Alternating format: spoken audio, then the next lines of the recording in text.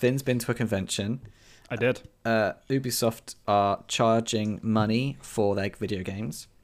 And Ganondorf from the new trailer from Tears of the Kingdom is buff and hot, and people are losing their minds. Just come from the Mario movie. Saw that today. Super Mario Brothers movie. It's not Bowser, it's Jack Black as Bowser, but he has got that charisma, and again, he won me over, and I was like, okay, fine, I'm on board. I've just come from a games convention here in Norwich, where I'm staying in the UK. So yeah, I went over to the Norfolk Showground. I met up with our good friend Sam Webster, who we do the other podcast with, the Roundtable podcast. Yeah, and it was good to see him there. Like, he was showing off his game, Crisis Island. He makes instruction manuals for Switch games. Oh, how cool! My god! And they are so cool. If you're waiting for Mirage to come out, right, like the new Assassin's Creed game, new Assassin's Creed comes out, that's going to cost you what, like $60-$70, right? Or you can pay $20 to get access to that game as well as all the other games. I like it how casual that was. Chris is a fanboy for Bithell games, which is fine. There's nothing wrong with that.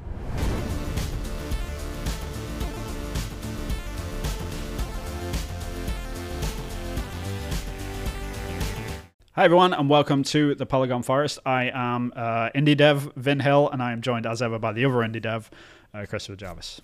Very good. Hello. It's the best intro I got, man. I can't help it. Like we will find like a decent intro at one point, but like we were just saying in the pre-show, like we're not going to think about it too much. We're just going to banter our way to a good one. I think that'd be a good method, sort of thing. Natural. Oh well. So how's it going, man? It's going well. I've just come from the Mario movie. Saw that today. Super Mario Brothers movie. How was it? With my boy Harrison. It was good. Yeah, I can't complain. I was expecting a disaster. Because it's Mario's special. But they did all the right nods in the right places, and they covered all the bases. And I had a real problem with Chris Pratt being the voice of Mario. What, before the movie? Before the movie, during it? yeah. Okay. And now I've seen it, it's like, yeah, there is a reason why he is a A-lister. He is safe hands. He's good. Yeah, he's good. Yeah. And Charlie Day as Luigi was great. So, how was Jack Black's Bowser? that was the biggest one, where I was like, Bowser needs to have a deep, gruff, like dark, rich voice, and Jack Black is kind of top-endy and screamy. And so I had trouble with that initially, but again, seeing the film, it's not Bowser, it's Jack Black as Bowser, but he has got that charisma, and again, he won me over, and I was like, okay, fine, I'm on board. Like, so very quickly, cool. I was on board. Yeah. So the trailer and everything, and leading up to it, and the news, I was just like, no. Right. But then watching it's hard to be stubborn, not to be stubborn about that stuff, right? Especially when you, like the first Mario movie, like back in the early 90s, that absolute with Bob disaster. Hoskins, yeah. Ooh, that was something special. And if you're watching this, you're like, wait, what? Like that was a thing? It's like, yes, you should absolutely watch it. Totally watch it. Everyone should watch it, because it is just such a car wreck of a film. I just see it as an acid trip film with a slight smothering of Mario. It's got nothing really to do with Mario or video games or anything, but it's just there are plumbers in it. But there are plumbers in it, and they wear overalls, and that's about it. And they're called Mario and Luigi. Everything else is different. Yeah, it's set in like New York in a slum or something. It's quite awful. But yeah, if that's like your point of reference, you're going to be nervous about the new one, right? True. Yeah. Like you're going to go into it like kind of worried about this, but it does like bring on this like wider conversation like these like we're starting to get it, like movies and TV shows. Yeah, I think they finally figured it out. I don't mean like every single one's going to be great from now on, but I think they figured out there's like, a formula that works with people. Yeah. It pleases the 30-somethings. The kids are happy. Yeah, and the songs in there, and they're choosing the right talent to sell it. And but again, being true to the characters, and also adding a bit of the actor to it, so it's not like a wooden performance. It's a bit of them as well. Yeah, I think they're getting better. Yeah, I've got a weird sort of theory around that, and I think it's because a lot of people think, well, why don't they just stick to the game sort of thing, which doesn't always necessarily work. Because I think that's actually the problem that they've had in the past is like sometimes I know like people are going to be like, wait, what the hell are you talking about?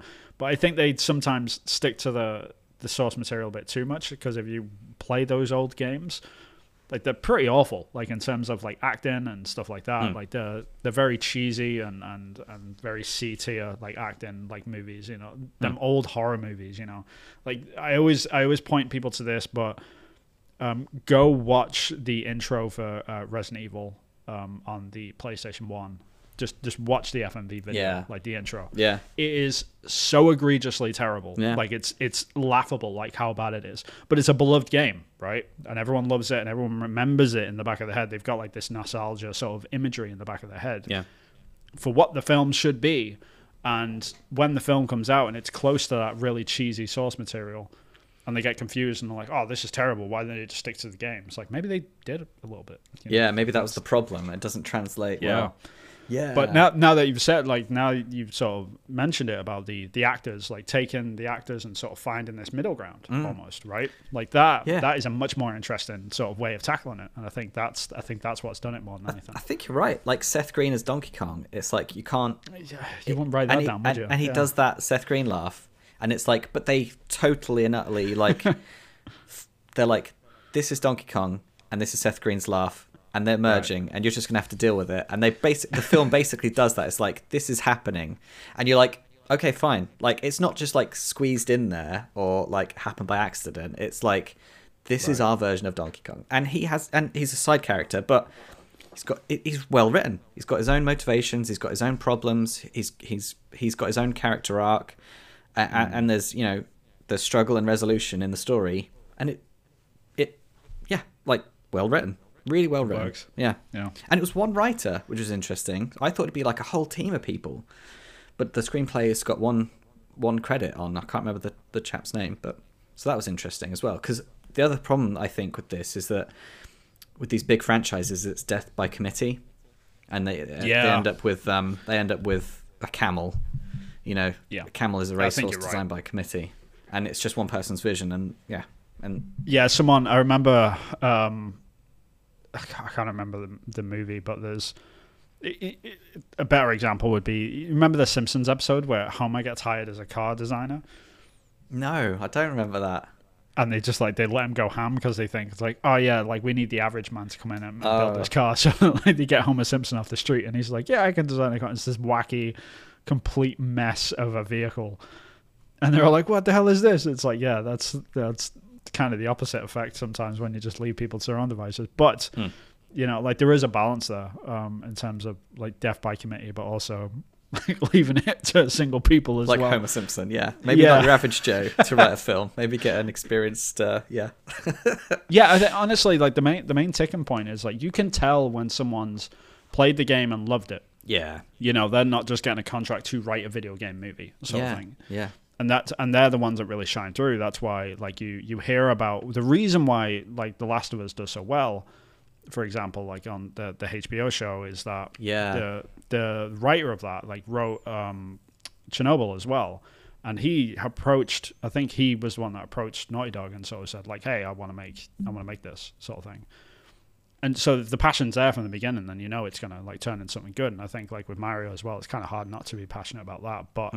Just giving it the respect that it deserves as well, like over time, not just to the gamers, but like to people coming into this thing and sort of understanding it. Because Mario is a household name, don't get me wrong. So it's I mean, it's broken box office records. It's done crazy, stupid over the Easter weekend. So everyone's gone to see it. It wasn't a full theatre by any means, but there was a fair few people in on a Sunday afternoon, which can be quiet. Nice. So it was good. So I've been doing that. Should we talk about what we're going to talk about in the episode, I suppose? Sure, we can get that out of the way. So this is like officially still the intro. I bought a book. I'll talk about my book. Vin's been to a convention. I did. Ubisoft are charging money for their video games. And Ganondorf from the new trailer from Tears of the Kingdom is buff and hot, and people are losing their minds. And I've been playing a game linked to the book that I've been reading. What is this podcast? Yeah. Okay. What do you want to do first? What have you? Yeah, tell me where you've come from. Tell me where you've come from. Yeah, I've just come from a games convention here in Norwich, where I'm staying in the UK. Went over to the Norfolk showroom, I think it is showground. The Norfolk Showground. Yeah, that sounds right. So yeah, I went over to the Norfolk Showground. I met up with our good friend Sam Webster, who we do the other podcast with, the Roundtable podcast. Yeah, and it was good to see him there. Like, he was showing off his game, Crisis Island, watching other people play it. You know, like he was getting feedback from people, and so yeah, it was great just to go to a convention as well. I haven't been to one in a while, but it was a very, very chill convention. Like, if you are in the area in East Anglia, then go to that one, because it seemed like really, really cool. It was called the OLL. I don't actually know what it stands for, the OLL convention, for video games. But yeah, lots of cool people there. Like, there was a load of people doing sort of custom stuff as well. And I actually got some stuff. When I saw this was great. So I came across this guy, like, he had a booth. Oh crap, I've just dropped the card. But anyway. There we go. Oh, there we go. It's not very professional. But I want to give a shout out to this guy in particular, this MBP UK guy. He makes, and this is dope. He makes instruction manuals for Switch games. Oh, how cool! My god! And they are so cool, and they fit inside the Switch cases, because they don't make these anymore. They don't make them. No, and he makes these, and they're perfect. Like, they look bang on. Oh my god! Yeah, so I got one for Mario Odyssey, because this just looks so cool. It keeps blurring out. That looks great. Yeah, I got one for Animal Crossing as well. How much are they? How much are they? They're like £9. You can go into his Etsy page. Like, he sends these to you. Wow. And these, like, they're kind of guides as well, so you can tick off. Like, I need one for Animal Crossing. I don't know how to do anything in Animal Crossing. I need one for Animal Crossing. So, and they tell you, like, how common it is and stuff like that. So it's super cool like that. And I also got one for Breath of the Wild as well. And this one's great, because it shares, like, where all the Korok seeds are and stuff. So they're like little guides, and they fit inside of the book. Like, awesome. Like, such a cool guy as well. Like, I got to talk to him for a few minutes. He seems really passionate. He said he was stuck inside during the pandemic, and he decided to put this little project together. So I decided to support him. I got a few of them. Yeah, cool little project. That's why I love conventions, like these little things, right? Like that's what it's all about. So yeah, it was just really nice to see some people that were really passionate about it, and people making games as well. There was a bunch of indie game developers there, just like trying to get feedback, and it was nice to sort of see them just accept it, you know what I mean, and just be sat there and be receptive. So yeah, see what people are actually thinking, because they want to fix it, right? Like, I mean, you know what it's like. This whole job is just trying to solve problems, right? So when someone comes up to you and they're like, yeah, tell me what the problem is, like, you know, like, because seeing it's half the problem. Understanding what it is for other people. Yeah, it was very, very cool. Like, these things though, these are great. Like, go and support this guy. This once again, it's MBP UK. Like, he's got an Etsy page. Really nice guy, so check him out. Wow, that's really cool. I like that. Sounds like you had fun then. Yeah, it was nice. It was really nice to see Sam as well. Just seeing what he was up to.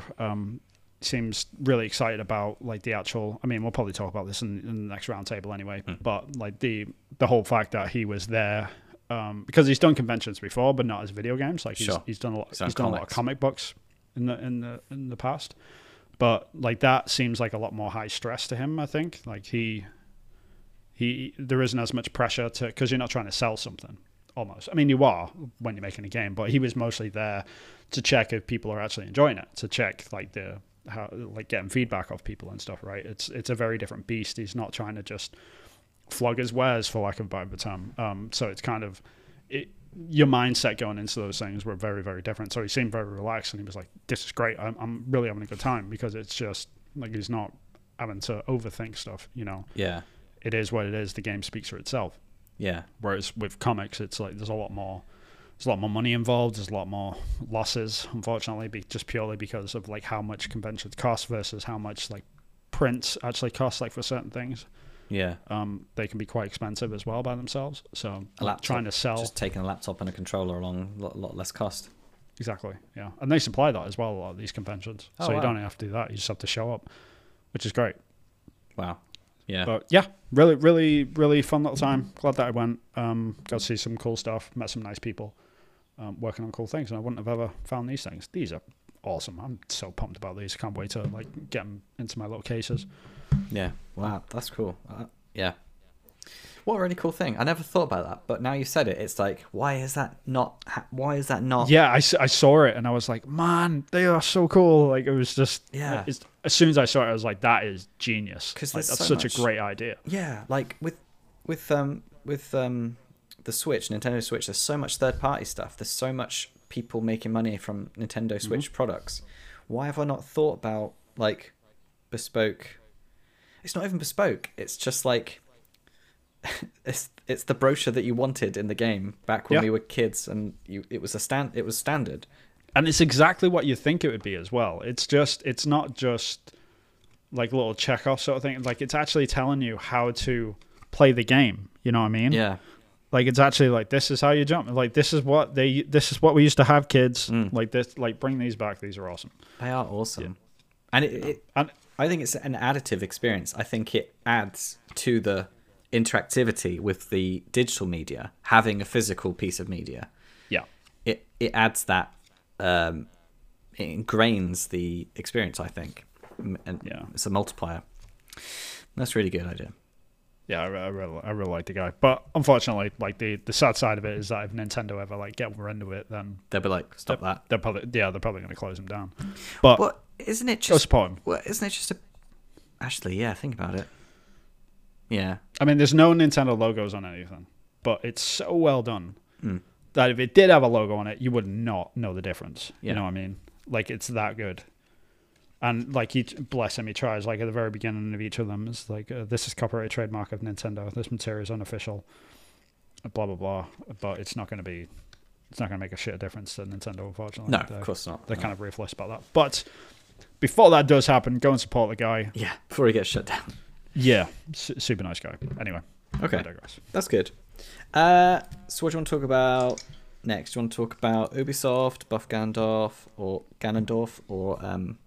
Well, let's avoid the Buff Ganondorf as long as I possibly can, because this is going to make me nervous either way. Okay. We can talk about Ubisoft and get out of the way. Yeah, Ubisoft. So your old haunt, your old stomping ground. They thought it'd be a good idea to start selling their games through a subscription service on Xbox. Yes. But it's not through Game Pass. No.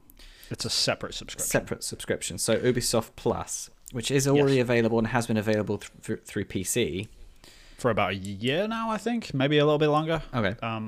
Might be like a year and a half, actually. It's been quite a bit. But yeah. And it's just like the Epic Game Store, basically. Yeah, it's the exact same as EA Play. So if you subscribe to EA Play, then they basically have a vault of all of their games. Not all of the games, but like really high profile ones, a good chunk of them. There's probably like 75% of their whole library in these vaults. You pay this subscription, you get automatic access to everything in the vault. With Ubisoft Plus, you do get new games coming in as well from that. That's the only difference between EA Play. EA Play is cheaper. I think it's only like $9.99 a month or something. But you don't get any brand new games come out. Like, you do get discounts on the new games that come out, but they're not there day and date. They're not going to be on the service from day one. Ubisoft Plus is a little bit better in that respect, but it is a little bit more expensive. I think it's $14.99 UK, so it's probably going to be about like $20 US. $19, I think. Yeah. Yeah, which that sounds like a lot to people, but as we were sort of talking in the pre-show, like if you're waiting for Mirage to come out, right, like the new Assassin's Creed game, new Assassin's Creed comes out, that's going to cost you what, like $60-$70, right? Or you can pay $20 to get access to that game as well as all the other games. Yeah. So that's how they're going to hook people in, which is kind of genius. Like, Xbox Game Pass does the exact same thing. When a new game comes out, everyone subscribes to it to get access to that game, but then they stay because of the library that's in there. Yeah. So they're trying to sort of replicate that model. So I don't really blame them, but now that it's coming to Xbox, it's just another step forward. So much easier if you've got the console already and you don't have a gaming PC. There's so much more people that's opened up to. So yeah, we were talking about day one. subscribe, get Mirage, play Mirage, and then I was probably going to play Far Cry 6, is it? Yep. Because, again, that's not that old, and it's, premium AAA game. So Yeah. And that's how they get you, right? Because we were talking about this. Like you finish Mirage in a couple of weeks. Sweet. That's how long a new Assassin's Creed game normally takes.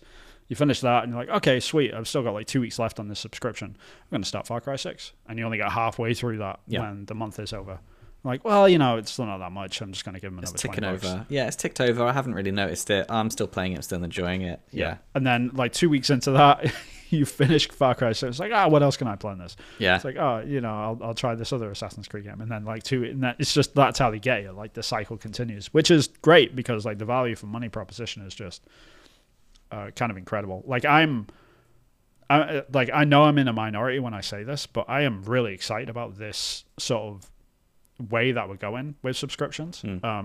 I prefer it because I probably spend, being kind of blunt about it, between $500 and $1,000 a year, I would say, on video games.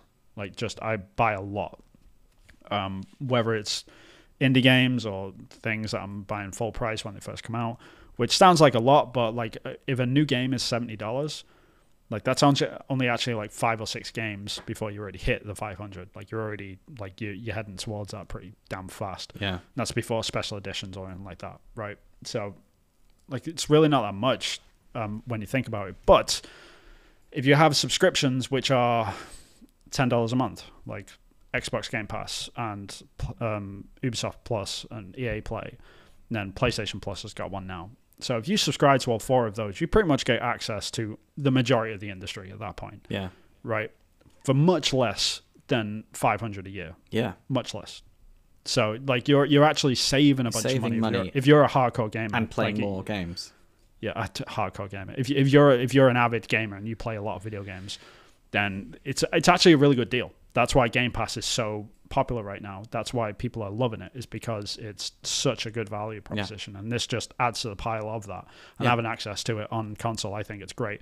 Like there are, like I've been reading through the comments of these articles and people are scoffing at this, like, oh, like who wants to pay like £15 a month or something for this? And initially you think, who would do that? But then when you think about, I want to play at least 2 of those games, you're already saving money. Because that's like £140 or something.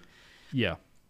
Because like the fact of the matter is, like if you're buying Mirage, right? Like you buy it and it's yours. You've got it forever, right? You don't need a subscription after that. The difference is like when you subscribe to Ubisoft Plus, you play Mirage, you end the subscription, you don't have access to that game anymore. It's within the system. Yeah. That's all good and well. But how many times are you actually going to play that game? Right? Yeah. It's like if you're honest with yourself and it's like, you know what, I'm only ever going to play that game once. I'm going to play through it, enjoy it, maybe not enjoy it, but maybe I'll enjoy it. I'll play it once and then I'm good after that. So what's the difference between having a subscription? Like, because all you're doing then, if you're paying £15 versus 60, then you're getting like 6 months worth of content on top of like the new game that just came out. So I think that's where the power comes in with Ubisoft Plus over EA players, that new games are coming to the service day and day. Premium and people want them and they're going to have the most traffic. So yeah. And that's why people are so disappointed. Well, not disappointed. That's why there is like a subsection of people, and I'm one of them. People that are disappointed with PlayStation Plus, like their offerings, because there's no day and date games. It's just the older Vault games, which you're paying a premium price for. It's kind of like, okay, but what's the incentive for me actually coming into this? Like other than like having this library of old games, which is great. Like that's fine if you haven't played them before, but not having the day and date stuff is really going to hurt the market. I think not hurt the market, but it's going to hurt their, attempt to sort of battle against things like Game Pass. And I think Ubisoft Plus is going to have that advantage over EA Play. I think people are sort of sleeping on it a little bit because of that. And again, if you're in the market for a new console at the moment, this news is going to make Xbox seem more appealing. Like it's got more going for it as well. That's a great point, actually, because I don't know if Ubisoft Plus is actually already on PlayStation Plus. That's a good point. Don't know about that. I'm going to double check that.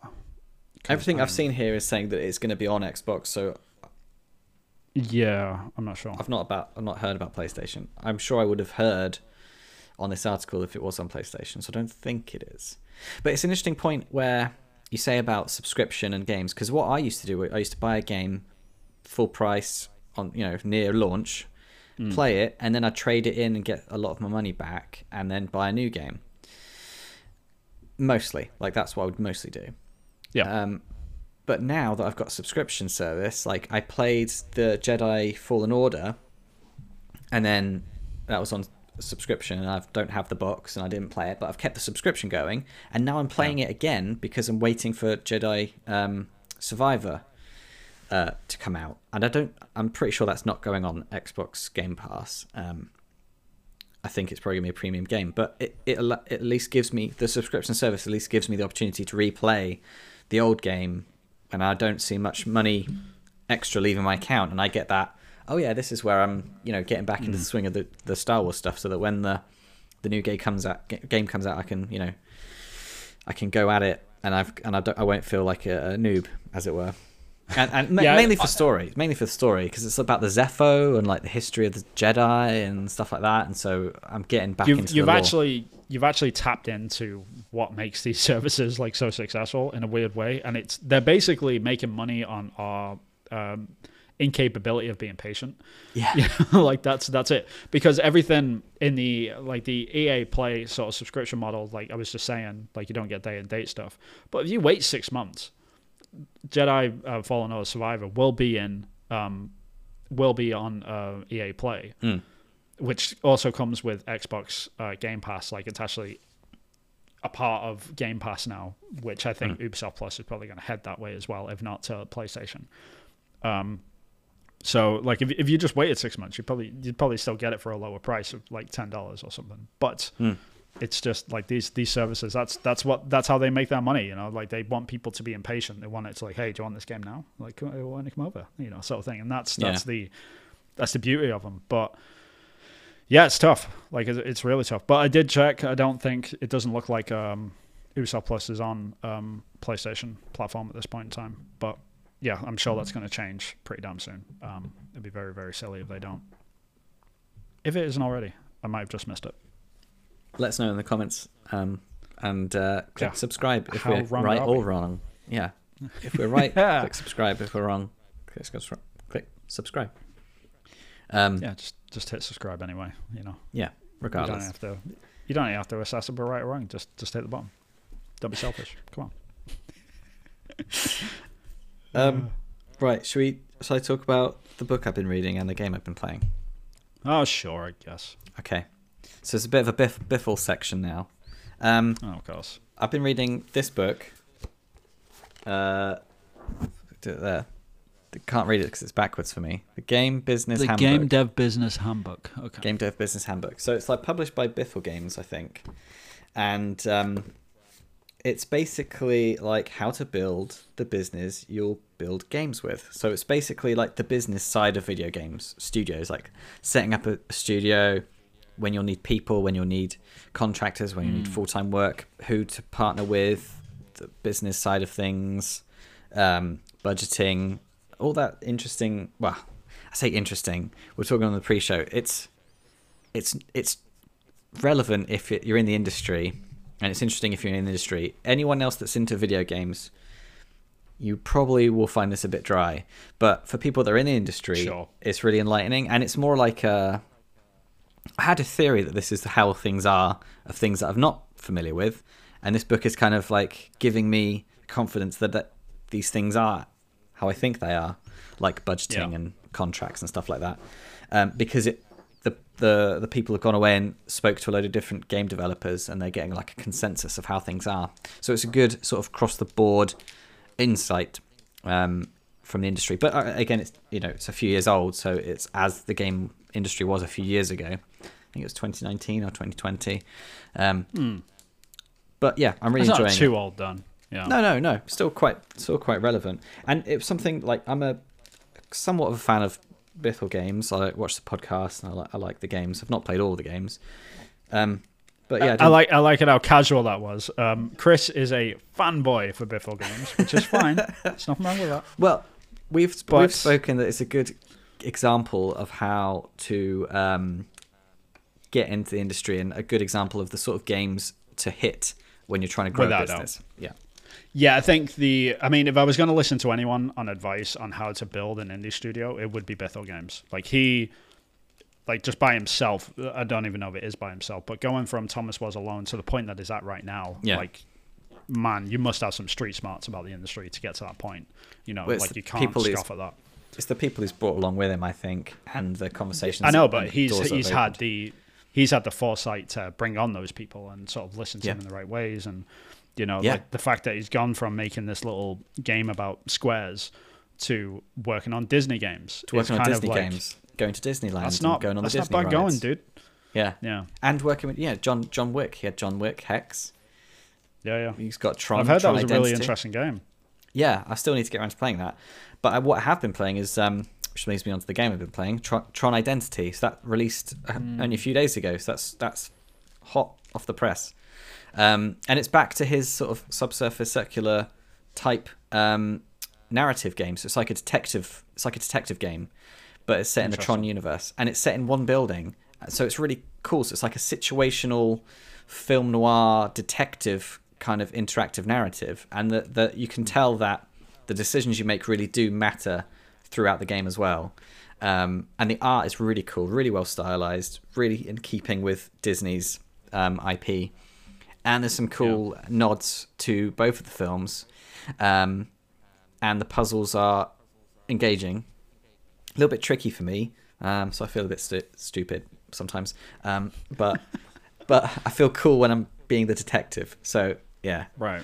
I recommend that if you want like a little weekend game and you feel like being a detective in the Tron universe. It sounds interesting. I haven't seen anything on the game. I knew that they were working on it because I remember when it got announced because they were like really hyped about it. I think Mike Bithell, I think we follow each other on Twitter actually. Yeah, that's right. And I remember seeing his post about it. Yeah, and he seemed really, really excited about it. So I'm curious to see where that passion went. Yeah, the story. Yeah, the writing is. You can tell there's a lot of love in the writing. Yeah, every word has been poured over. Yeah, that's good. Awesome. So that's what I've been doing. So I've been having. I've been Bithelectomy. I need a sort of Bitheathon. I don't know what the right. No, there's nothing wrong with that. Yeah, I was joking about it before, but I think if anyone's to be admired, it's Bithell in Games, the UK at least. Yeah, no, without a doubt, and that's what I was getting to. Having that shining light for UK developers as well is just it's so great to see. It's a good success story. Right. Yeah, it's great. And I feel the same way about the guys that work on Death's Door and stuff like that as well. Like those two guys, they're from the UK, so it's you have a sense of pride about that. And this is the perfect example of how to build companies, which is keep them focused and keep them small and really build at your agile. Own pace. And lean into which is great difference, because both Death's Door and a lot of Bithell games, they're leaning into what makes them unique, aren't they, and different. Right. I guess Death's Door is similar to a lot of other games, but it's got, I don't know, the whole package is quite unique, isn't it? With Death's Door. I mean, it very, very different sort of marketing systems behind them. So Bithell games, they know how to get that branded deal sort of thing. They're working on John Wick's Hex, they're working on the Tron game, right? They've got this ability to be able to adapt to different IPs as a small studio, which is super impressive to be able to do that. Actually, it's something that takes a long time for AAA developers to really get their heads around, and they have to have whole departments that are sort of used to working within brands like that. But having a small team, and to nail it's tricky, really hard. Yeah, it's really, really hard. So they've gotten really good at that, and I don't know if that's going to be their long-term goal or whatever. Maybe Mike is sort of building up to something that's way bigger, and it's just this is going to be our original IP every 5 years or something between these games. I don't know if they're just doing this to sort of generate income or whatever like that, but either way, they're killing it and doing a great job to, they might not be Game of the Year winners or anything like that, but they're enough to sustain the company and help it grow. which is the most important thing, because that's going to lead to the success stories. It's going to lead to the bigger games. Whereas like the guys at Death's Door, like they are just the guys at Death's Door, Acid. I can't remember the name of the company. That's awful. Acid. I can't remember. It's not Acid Rain, is it? Acid House. No. Acid Attack. I don't know. Those are all the acid words I know. Acid Nerve. Jesus, why could I figure that out? Right. So the folks at Acid Nerve, like they're very different because they're hyper focused on their original games, but they do it in such an economic way that there's no, there's no dependency upon anyone else. Like they are sort of self-dependent in that respect. Like they're making really sort of over-scoped games, for lack of a better term. Like they shouldn't be able to make games that look like Death's Door with just like a couple of people like full-time. With that many features and coming in and out. Yeah, that's true, and that much art assets as well. That's a bit silly. Really impressive. Years. Like it's kind of it's ridiculous and ludicrous and bombastic, and like they really shouldn't have had a success with Death's Door considering all of that, but they did, because they figured out a way. Yeah, they figured out. I mean, before they were with Devolver, right? Like the game wasn't even picked up by Devolver until later on. Like they bought the game after it was released, so they didn't even help them make it. I don't think it was very much like an independent sort of venture for them. So like they figured out a way where it's not like, let's build the next AAA game studio, right? They figured out a way like, how can we be successful in this space with just the two of us, and they've figured that out, and that's great. I'm super excited to see what they could do next with just two people, because like I'm not expecting bigger things. Like if it was like Death's Door 2, I would be happy with that. Like, I really would. Yeah, because even the music was one of them, wasn't it? So good. It's just so like good. That's too many skills between two people. That's just ridiculous, and just a bit of art outsourced. Yeah, I think the music is outsourced as well. But they've been working with the same guy for years. Oh, okay. That's the thing. So, and it's just like some guy that they started off when they were making little pixel art jam games, and they've sort of built into this thing, and it's great. Like it's really good to see. Yeah, that's this book goes into detail about working with the right people. Like try out some contractors, and you'll see which fits really well. There is inherent risk in that they go off and get a full-time job going somewhere else, but working with the right people is the best recipe to make good games. Yeah, without a doubt. Yeah, I mean, I just kind of feel like, and we've spoken about this before, but things with Hillfolk games and stuff. Like I'm working on Long Gone at the moment. Like the ultimate dream is to sort of follow that and be like, okay, cool. Like if I've got enough to like have 2 or 3 developers, like to have a company within 2 or 3 developers, including myself, like that would be the perfect size to make games with, in my opinion, because it just like all of the games which I love. I kind of like in the indie space, like recently, I've sort of gone down that path where it's like really small teams achieving really cool stuff. Yeah. And they're not necessarily going, let's make all the best graphics in the world. Let's make the best features. It's just like, no, let's just make fun games that people enjoy. Stylized. They might not, they might not reinvent the wheel. They might not like bring something to the table which is like stupidly unique, but they're just fun. And there might be a love letter to a genre or a game that already exists. Exactly. But you're always standing on the shoulders of giants in some capacity, regardless of whether or not you're. Without a doubt, it looks like you're going down another route. So I mean, because like in the back of my head, everyone's got a game genre that they want to try one day. Every developer is out there. I've got a few. I really want to make a Metroidvania one day. Like that's always been inside of me, and I do want to do that one day. That's definitely on the list, and I've got an idea for a game which could be a Metroidvania one day. But I'm not there yet, and it's just every developer's like that. They've got this one game. They're like, you know what, I could make a smaller indie game sort of experience like that. So I don't know, it's cool. I really like the sort of, because there was like the indie apocalypse, so like everything exploded with indie. Like it was doing really really well, and then suddenly just died off because it got oversaturated for the most part. But I think the smaller teams that are sort of like rising above that and doing great work. Like they're the ones that really interest me right now. That's why it's super impressive to see Bithell Games doing well. It's super impressive to see Acid Nerve doing well. Like people like that, like House with Untitled Goose Game. Like these guys are just coming out of nowhere. They were just out of the gate. Doesn't necessarily be guys. Yeah. It's just nice to see like these teams like bubble up and just like, you know what, like we can do something fun here, and it's great. I love it. Yeah, video games industry is awesome. it is awesome. It's a very cool place to work. Indeed. I'm having a great time working in it. Soak it up, buddy. Yeah. So what's next? Buff Ganondorf. There we go. So, Legends of Zelda. All right, tell me Kingdom. the story behind this. Like, what's this about? So, there's a new trailer for Tears of the Kingdom, Legends of Zelda game coming out on the Switch, which is coming out soon. May 12th, I think. And you see Buff Ganondorf. So Ganondorf, I remember back in the day. Is that official name, or is that just what you I think that's titled him? what the internet's calling him, Buff Ganondorf. Okay. I remember. Actually, it's same thing happened with Resident Evil 7, I think it was, when like the tall vampire lady. Yes. The internet. What was her nickname? Oh. She had a nickname. I can't remember. Before they knew her real name. Before they knew her real name. I can't remember what her name was. It's just like tall vampire lady. Thick vampire. Yeah, thick vampire lady. I can't remember what it was. But yeah, similar thing, I guess. Yeah, so this is Buff Ganondorf. And yeah, the memes are going off the charts. It's making some people feel some things they didn't know they could feel for a cartoon villain.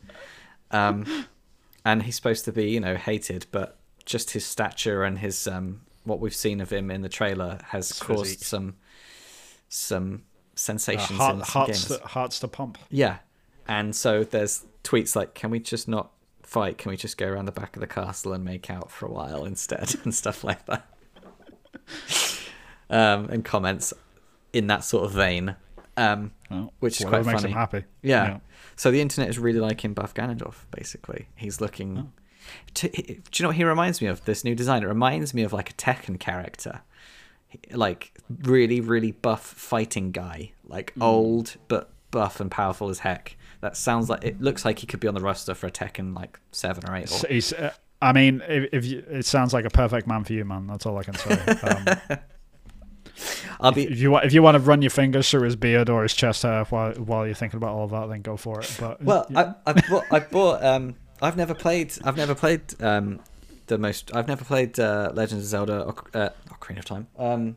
Breath of the Wild. So I've got that downloaded and I've been playing that in preparation for Tears of the Kingdom coming out, because at this stage now, especially with all the new trailers, it's just got to that point where it's just I can't ignore it. I had to go out and do it because people must be on something. Everyone should play Breath of the Wild, absolutely. Yeah. Like it's a great game. It's just I will stand by my gripe of like the core loop is broken because of the broken weapons. Well, I'm just running around enemies at this stage. I'm not bothering to engage with them. I'm just like getting from one mission to the next. And if there's no reason to fight them. I'm just going around at this stage. But I know that I'm gathering skills. I'm going to the different temples, so I know that I'm not like I know that when I get the glider, and I can leave the area, that's the end of the tutorial stage, and then I might bother about fighting. But until then, I can just ignore them. Yeah. It's just like all the enemies just drop like goblin horns. It's like, cool, what'd you do with this? Nothing. Okay, sweet. So why are they dropping them? Why do I need to fight? And then as soon as you realize that, it just breaks the whole like fighting system. Like, okay, cool. So I don't have to fight anything. You don't level up. There's no leveling up. They don't drop of anything of significance, and you can avoid like all of the enemies in the open world, and it doesn't make that much of a difference. Because I'm wandering around and I'm just finding weapons just laying around. Yeah, that's the problem. And like with the weapon breaks as well, you'll get into this weird habit. Try and break out of it consciously, otherwise it sort of ruins the game. Okay. And it's something that is built into the game as well, like this idea of like, okay, I found a cool weapon, I'm going to keep this on my back, and I'm not going to use it because I might really need it later. Then you'll carry on playing, you'll be using the crappy like axe that you keep finding over and over again, and you'll go through the whole game with this great weapon on your back, and you're never going to use it. Then you get to the last bit, and then you'll just end up using like one sword, so you've wasted all of these weapons that are on your back, and you've just been using crappy ones. So use the good sword. Get out of that habit. Yeah. When you get a sword, just be like, all right, I'm just going to use this, and just use it. Don't put it on your back, because I fell into that trap. Every single person I've spoken to that's played this game does the exact same thing as well. They put the great swords on their back and like, okay, I'm not gonna use that because I might need it later. Yeah. That's and then you find the crappy one to use instead, and it's just it's such a stupid design. I don't understand why they made weapon breaks. It just ruins the game for me sometimes. It's like I just don't understand it. That is the same with like posh bottles of champagne or posh bottles of wine. If you get gifted whiskey, Or whiskey is the yeah. same thing. Open it, drink it. People are man. Like people that have whiskey on their shelf. Oh yeah, it was a really expensive bottle of whiskey, so I'm never gonna drink it. They die and inherit to their kids, and then they keep and they're like, oh, it's a really expensive bottle of whiskey. I'm never gonna drink it. It's like just drink the whiskey. Yeah. Just drink it. Yeah. Yeah. Yep. Drink it. It's there to be enjoyed. The people that made it wanted you to enjoy a drink that didn't want you to. This is why any alcoholic drink that doesn't have an expiration on it, like that can't go out of date and only gets better, like wine and stuff like that, they're the worst things in the world to buy. Like buy something with an expiration date on it because you have to drink it, right? Same thing with swords in Zelda, I guess. Like just use the damn sword. They should have time. Like you pick up the sword, like you've got 30 minutes to use this. Sweet. Start using it. That's what it should be. That's just interesting. That's interesting. Like this sword will evaporate in 30 minutes. Go. A timer. All right, sweet. I'm just gonna use the hell out of this thing, right? Like that's what it should be like. But instead they're like, you don't have to use this right now. They give you the choice. Right. Keep it safe for something. Yeah, it's the choice.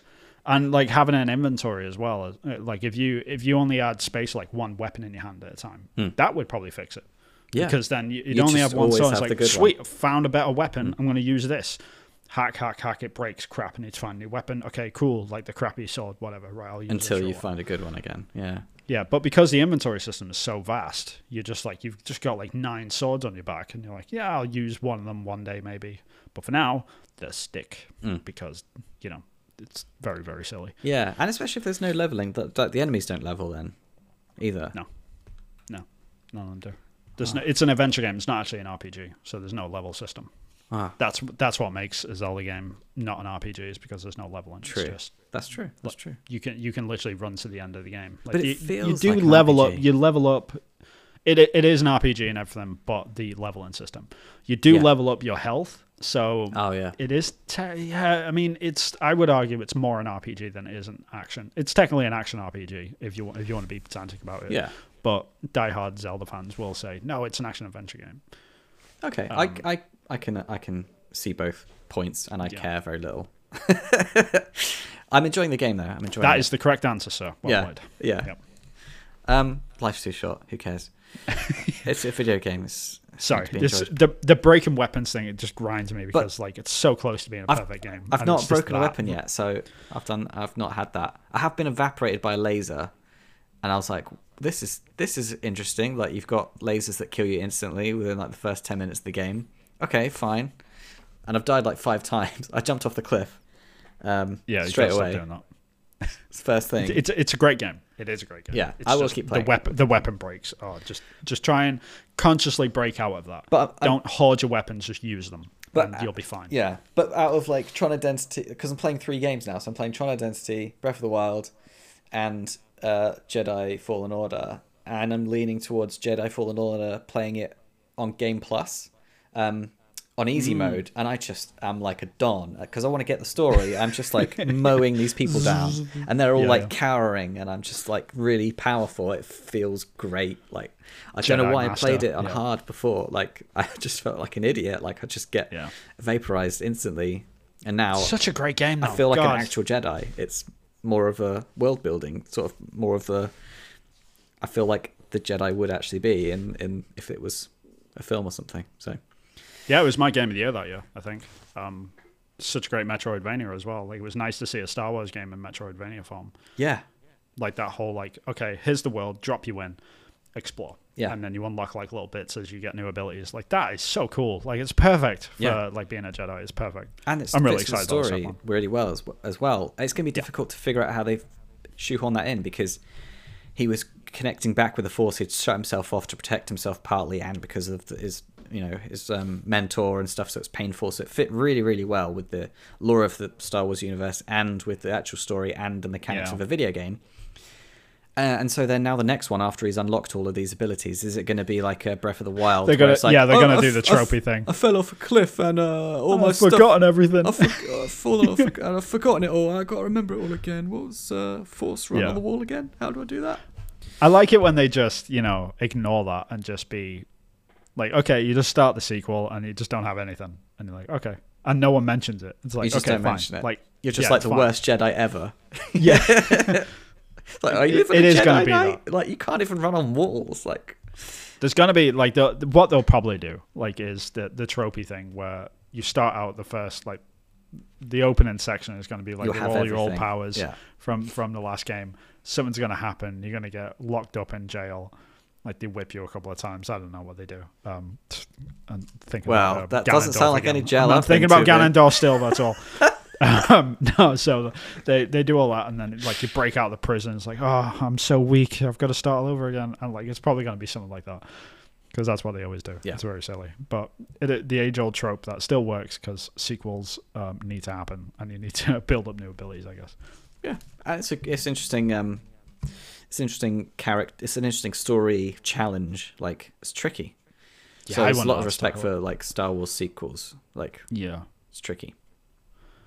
Yeah, I mean the only game that I've been playing, I just bought, and I'm past halfway now. I'm on like chapter 8 of 11. I've been playing Dead Space, the remake. I picked that up and I was playing that as well. They finally had a sale, and I was like, finally, I can grab it now because that's what I was waiting for. I was waiting for it to come down below. And is this 60. your first time of playing it? No, I platinumed the original. And absolutely loved it. As good as you remember it?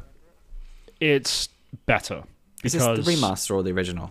The remake. Like they completely remade it. So like the original came out on the Xbox 360, I think it was, and the PlayStation 3. They did re-release it on Xbox Game Pass. It was on there, and that's got like the 4K upgrades and like the frame rate update and stuff. Yeah. But that just comes with Xbox anyway. Like it's not actually like a remaster. Like it's just like a part of their feature set, which is I still love Xbox for that. The fact that it just works, like to like play a game without any patches. It's just now it's 60 FPS because we said so. Yeah. It's like, what? Why hasn't every game done this? And it's awesome. I love it when they do that. So there's that, and then there's the remake, which came out last year, which was done by EA Motive, the folks over in the Montreal studio, actually. Fun fact, probably like most of the people who worked on that game worked on Watch Dogs Legion, so I know a bunch of people that worked on this game. Really, really, really interesting. But yeah, God forbid, like anyone from Ubisoft did anything good. But yeah, like it's I was going to play it. Now I'm not going to bother. I know, like I don't blame you, man. Like it's filled with microtransactions. I'm joking. There's none. So towers everywhere on this spaceship. It's just ridiculous. You know what I mean? Just absolutely ridiculous. Just so many towers. And just the leap of faith was really unnecessary, especially in the metal suit. You know what I mean? And in space, you don't go anywhere. Exactly. You just jump off and he's just there, floating around. That's it. Yeah, jokes aside, no, it's a great remake. It's really, really good. Because they didn't just remake it. It isn't like a straight one-to-one remake. They've actually expanded some of the story in places. So in the original, Isaac, the main character, he didn't speak at all. He was a silent protagonist. Yeah. And everyone just spoke at him. And then he finally takes his helmet off at the end, and you sort of see his face. He's like, I talk like this. I did it. I can't believe I finished it. It's just like a really squeaky Cockney voice just to annoy all the audience. So like that would have been hilarious. Oh, that was tough. Right, just like a really obnoxious like Brooklyn accent or something. It would have been great. But no, it was silent protagonist. You didn't see his face, but in this one, like within seconds of starting the game, his helmet's off. You see his face. He's talking. He's got like a lot more backstory. Side quests in this game now, which is kind of cool. Like the fact that it isn't just like you're just trying to get off the ship. Like there's other stuff going around, and you're learning more about like the characters, and you're learning about your own backstory. The chick that you're trying to find, Nicole, like your partner in the game, you're trying to find her, and so you'll learn more about her backstory and all the sub characters that you know and love. It does get a little bit confusing at times, like where there's a lot going on, and there's a lot of sub stories that are like, okay, like I need to just ignore all this for the time being. Just like, okay, what's going on in the main story again? I can't quite remember. And so there's a little bit of that, but that might just be a personal thing. But I really like how they've expanded it and how they've like really thought about like how can we like flesh these characters out even more. But yeah, I mean, game looks stunning. It's one of those games where you're playing as a remake, and you think, yeah, looks pretty much the same. This is how it used to look, right? And then you go and look at footage of the original Dead Space, and like, holy crap, they did a lot. Like it does not look the same at all. Like the original looks like absolute garbage next to it, even though like nostalgia is a beautiful place. You know what I mean? It's one of those types of games where you don't really recognize how they updated it and how good of a job you did until you actually compare it to the original. Yeah. It's one of those, but yeah, fantastic remake so far. I'm really, really enjoying it. Yeah, I'm enjoying the 4K version, like the 60 FPS 4K textures one. Because I never played it back in the day, so I don't have that memory of it being perfect. And yeah, it's a bit clunky, as you'd expect, but sure. The game came out in 2008. Yeah, like it is an old game. But it's impressive. It's an old boy. The amount of mechanics in the game within the first hour, I was just impressed with. Just like how rich mechanically, like all the different, like where you go through the space bit, and there's a bit where you walk slowly, and there's a bit where you jump across the bit. Zero gravity stuff, right? and super interesting. The enemies in that as well. I was like, wow, you've got lots of stuff going on all at the same time. And like the slowing down of things as well. I was like technically, it's impressive achievement back in the day of what you could do. Yeah, I remember like the thing that struck me the most, and I still remember it because it like stuck with me so well, was the whole like, okay, here's a zombie game, because that's exactly what it is. Yeah. Here's a zombie game where you don't shoot anything in the head, and if you do, you actually get punished for it. And it's like, wait, what? So you've got to like the fact that the game had to like reformat your brain. It's like, okay, don't shoot the head, shoot the limbs. You know, like that really messes with you at first in a great way, because it sort of like adds this tension, because like something comes around the corner, and the first thing that you do is pull up the gun and aim at the head. Yeah. And it's like, nope, that's wrong. And then like panic starts to set in. You're like, oh crap, I've got to shoot. And it's like swinging at you, and you're trying to shoot these arms off. And it's just like everything is just because the most sort of still thing on its head, on its body, is its head. Yeah. And all so that's what you want to shoot around. Yeah. Yeah. But you're like, oh wait, stop moving, sort of thing. And it's just like this panic sets in when it gets closer and closer. And that is still absolutely the case in the remake as well. Yeah. Yeah, the remake is really, really good. I can't recommend it enough, but. Yeah, I still stand by what I originally said, which is like it being full price. I don't agree with that still. I don't think it should have been a full price game. It should have been knocked down to like $40 or something, just to like throw people a bone that have played it. The design is already solved on a lot of this game. Like there's really no need for it to be full price still. So yeah, but fantastic remake. Like they should be applauded. It's a really, really great game. Yeah. That was it, wasn't it? I think are we out of stuff to talk about? Yeah. Yeah, we've done it. Okay, cool. I'm 57 minutes in. Ooh, how perfect is that? That's pretty good. God. Yeah, that's pretty good. Even our regular viewers, all two of you, are going to be like, Jesus, they're on time again. This is getting weird. It's the UK time. It's doing wonders for you, Vin. I think so. Maybe. When you go back, we'll start ranting again for an hour and a half. Maybe it's because I don't work at Ubisoft anymore. Less rants. You still managed to get a couple in. You still got a couple of digs in. Little digs. No, I mean, it's nothing against Ubisoft. Like it's about the fans. The majority of the problem which I have is with gamers, honestly. Like and I'm not like to defend Ubisoft either. Like they have had their problems in the past, which we've absolutely spoken about. Yeah. It's just the overreaction to them, or the overreaction to certain things. It's like I watched a short documentary yesterday about it was I couldn't not click on it, but it was like the tragedy of Rainbow Six Extraction, it was called, on YouTube. It's like a 20-minute documentary, and it was just them sort of documenting like everything that went wrong externally with the game, and it's like none of it was really, all of it was surface level. It was really like mediocre shit, and it was just like reading the comments as well. Yeah, but it's Ubisoft, you know, Ubisoft make terrible games, and it's like, do any of you realize that we were literally swatted by one of you while we were making this game? Like Rainbow Six Extraction devs had to go onto the roof, barricade themselves there because SWAT was sweeping the building because of you people. Like, do you not realize that? And they're all like complaining about stuff like, you know, well, why are they making wacky games? It's like, because you keep buying them. Yeah, that's why. Yeah, stop buying them and they'll make something else. Yeah, like Rainbow Six Vegas, guys, like didn't sell that well. Like it did pretty decently at the time, but like Rainbow Six Siege has sold 80 million units. 80 million.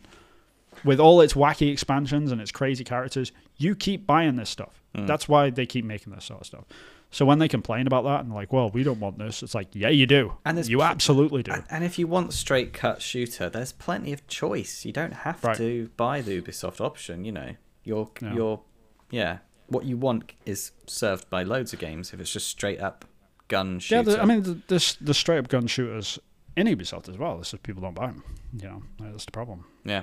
I don't know. It's a funny old business. Anyway, but yeah, that's mostly the problems which I have. It's not actually about Ubisoft, like in general. I just don't. I don't buy into the flack that third parties get. I don't buy into the flack that EA gets. Yeah.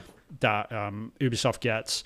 That Bethesda got before it was acquired. Like everyone just attack them, constantly attacking them, because they had to put microtransactions in the game. Because hey, guess what? They don't have hardware to support their main business model, so they need other revenue income.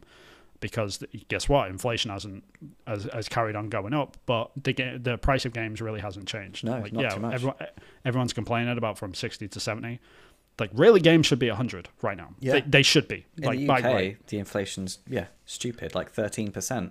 Yeah, what was they should be way more. So like the fact that they're doing microtransactions to get more people in, I don't blame them. I absolutely do not blame them. And they're optional, guys, and they're all stupid hats. You don't have to buy them.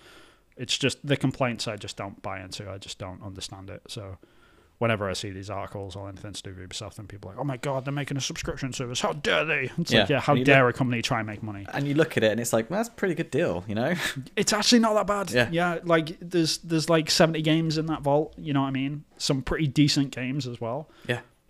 And so definitely things that you were going to pick up and be like, oh, I was going to play that eventually, and it's like $15 a month. Exactly. It's not that bad, man. Yeah. It's really not that bad. I just don't. I mean, if you don't like Ubisoft games, just don't play them.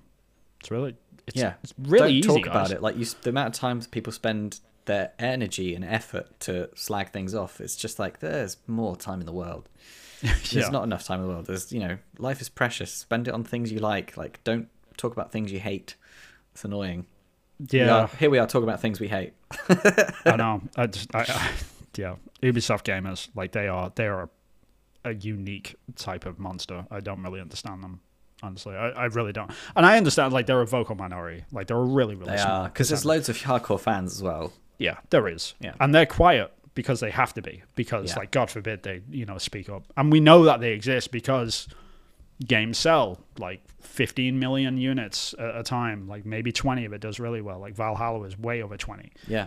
You know what I mean? Like, there's people are playing these games. So, like, if there's, like, this Kotaku article and something trending on Twitter and it's, like, 3,000 retweets or something of people that really hate Ubisoft, it's like, that's cool, guys, but you are just a piss in the wind right now. Yeah. Nobody cares. Nobody cares. Let's look at how many, like, special models are made from Ubisoft, IP. Like... And how much cosplay there is, and fan art, and music inspired by Ubisoft games, and it's just I will hold my hands up every day of the week and sort of like talk about the stuff where they have failed. You know what I mean? Like, and they will admit that as well. Like, Extraction wasn't the best game in the world. I'm not saying that, but if it was made by anyone else other than Ubisoft, it would have done a little bit better. You know what I mean? Critically, it would have been received. It would have been, it would have been received better. Sorry, no, I don't mean like sales wise. Sales did fine. Like it hit like 15 million units, guys. Like the game was fine. Like it did what its job was. It still made money. It definitely made profit. You know, so like people can call it a tragedy or failure, but it's like crunch some numbers and you'll sort of figure out. But if anyone else made that game, it would have gotten an extra point on top of it. I strongly believe that. It's just because, like, it's an Ubisoft game, therefore, automatically gets knocked down a little bit because that's what we do with Ubisoft games, It's very, very strange to me. I just don't understand it. I think, and same thing, and we have the opposite as well. We have the opposite things with Nintendo games, right? They automatically get an extra point because, like, hey, it's Nintendo, right? Doesn't matter how bad the game is, like, they get the free points. Yeah. Which, it's very strange. I just don't understand it. Anyway. Yeah. Rant over. See, you get a rant. Good. And now we're over time. That's how you do it. Okay. Put that in the comments section if you like Vin's rant. Nobody's going to comment. Anyway, thank you very much, guys, for tuning in. If you did get all the way to the end, then please like, subscribe, all that sort of good stuff. Share it with a friend. We really recommend it to a friend. Like, hey, if I've been listening to this podcast. It's fine. You might like it. It's fine. Say that. Help us out. That's like a 3 out of 5 star rating right there. It's fine. It's the podcast. It's fine. It's fine. I've done all the GDC podcasts now, so I'm looking for a new podcast. Yeah, and I can't listen to my one because I do it. So it's fine. Yeah, that's a great recommendation. I can't listen to my one because I do it. I edit it, so I'm bored of it. It's like the opposite of egotistical. You know what I mean? I don't know. Anyway, yeah, Chris, where can people find you? So I'm making a game called Focus Find. Wishlist on Steam. This. Yeah, it's a 2D puzzle platformer mystery narrative game. This does ring a bell. And I've been making it for the last few years, Vin. I think you should have known this. You might have mentioned it. I'm not sure. I don't think you did mention it, but I might have seen it somewhere else. And if you want to hear me on my journey, then if you Google Acrylic Pixel, I'm on Instagram, LinkedIn, Twitter, TikTok. That was it. I saw you on TikTok. I remember now. Yeah. Okay. Yeah, and I got some cool news to share soon, which I'm really excited about. So yeah, and it's to do. Do I know about it? It's to do with music. Yeah, you know about it. it. Okay, yeah, I do know about it. I'm joking. Be excited. I'm just kidding. I'm just giving you shit today. And where can we find your stuff then? Nowhere. I don't do anything. I do absolutely nothing these days. No, you can find me on at Hillthought Games on YouTube, Twitter, and TikTok as well. I'm on there as well. I do need to start building up my Instagram because I think TikTok is probably going to die at some point in the next couple of years. So I need to start building up somewhere else, I guess. Because don't do a business one. I've done a business one and this just dives. But my personal one is doing way better than the business one. It's just I don't understand it. It's ridiculous. So I don't have an LLC anyway, so I do need to sort that out at some point. You don't need. You just go. Do you want it to be a business Instagram? Yes or no? And it's just that. Oh, okay, right. That's what you mean. Yeah, got you. Yeah. So yeah, I do need to get on there. But yeah, for the time being, just Google Hillthought Games. You find my game Long Gone. It's on Steam as well. Please give it a wish list, as well as Chris's game Focus Find. Please go and give us a wish list. It makes us very, very cheerful when we get one. We're like when we see that graph go up, it's like yeah baby, it's like that is our dopamine hits. That's how we get that's how we get through the days. That and a lot of coffee. But yeah, please go wishlist. But until next time, thank you very much, guys, and we'll see you in the next one. Take care. Bye. Yeah, seriously, go buy these. These are awesome. I'm really happy with these. I'm glad I bought them. They're very cool. Yeah.